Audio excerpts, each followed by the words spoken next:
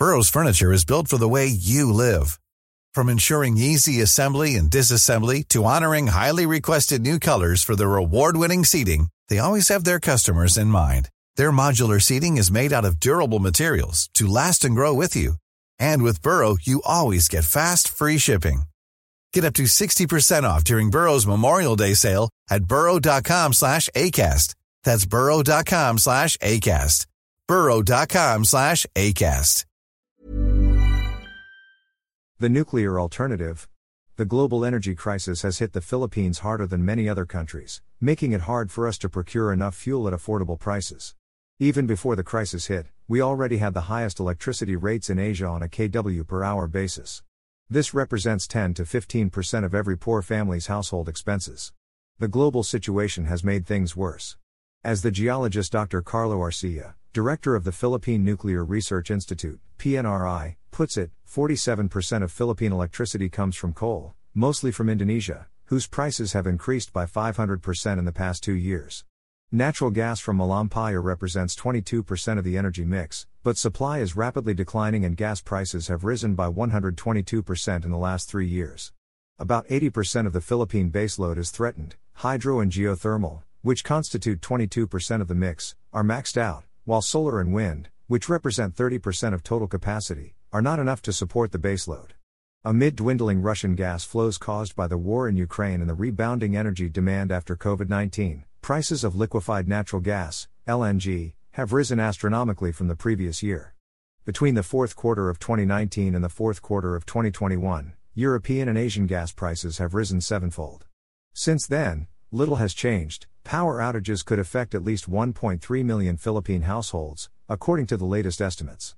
The best scenario for Philippine energy security, according to Arcia, is to explore more gas to extend Malampaya, expand solar and wind, and start and ramp up nuclear energy to eventually replace coal. None of these measures can be fast-tracked overnight, but by adopting the appropriate program now, we can expect to see the appropriate results at the proper time.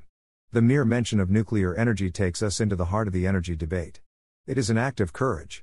In 2021, according to Wikipedia, 33 countries had commercial nuclear power plants. In 15 of those countries, nuclear energy supplied at least 20% of their annual electricity generation. The US led the list with a 91.5 gigawatt capacity, with 1 gigawatt being equivalent to 1 billion watts. After the US comes France, with 63.1 gigawatts, then China, 50.8 gigawatts, Japan, 32 gigawatts, Russia, 29.6 gigawatts, South Korea, 24.5 gigawatts, Canada, 13.6 gigawatts, and the UK, 6.5 gigawatts. But while a big part of the world's electricity supply comes from nuclear power, the Philippine experience in this area has so far been negative. In 1976, the Marcos senior government engaged Westinghouse, USA to build two 620 megawatts reactors in Morong, Bataan, for $650 million. The project sailed into allegations of bribery and overprice, and the plant was said to have been erected in a geologically unsafe and dangerous place, 25 miles away from an earthquake fault and 5 miles away from a volcano, Mount Pinatubo. Despite the controversy, work on the plant continued until the cost ballooned from $650 million to $2.2 billion, and the original plan for 2 reactors was eventually scaled down to just 1 reactor. The plant was completed in 1984 but was never fueled. In its September 1, 1986 issue, Fortune magazine called it the $2.2 billion nuclear fiasco. That same year, President Ferdinand E. Marcos fell from power in the Chernobyl nuclear power plant disaster, the world's worst ever civil nuclear disaster, struck north of Ukraine. President Corazon Aquino decided to mothball the BNPP largely for political rather than scientific and technical reasons. At least 2 cases, one in the U.S. District Court in New Jersey and another before the International Chamber of Commerce, were filed against Westinghouse but failed to prove anything against it. In May 1993, a U.S. jury acquitted Westinghouse of the allegations of bribery and overprice, etc. The Aquino government decided to drop all claims against Westinghouse and assume all obligations related to the BNPP. A proposed settlement included the possibility of reviving the BNPP. This obliged Westinghouse to repair and upgrade the BNPP and bring it up to the current standards of the U.S. Nuclear Regulatory Commission, and to operate and maintain the BNPP for a period not exceeding 30 years, during which it would train Filipinos in the BNPP's operation, management and engineering.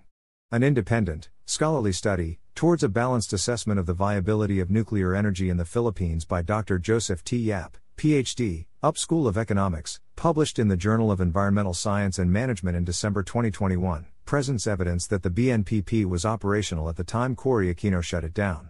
This became part of Aquino's main decision to shut down the Department of Energy and the entire government energy program, for no other reason than that it was one of Marcos' more successful flagship programs. One disastrous consequence of this decision was the 10 to 12-hour daily electric power blackouts that President Fidel V. Ramos inherited from his predecessor. This led him to enact the Electric Power Crisis Act, which called for the acquisition of extremely expensive electric power barges from abroad to end the blackouts. As a senator at the time, it became my duty to sponsor the appropriate legislation, which allowed certain favored parties to make a lot of money from the power barge acquisitions.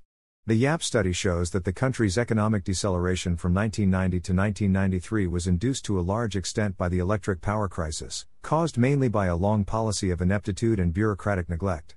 The study shows that the economy lost at least $13 billion by not operating the BNPP during all those years.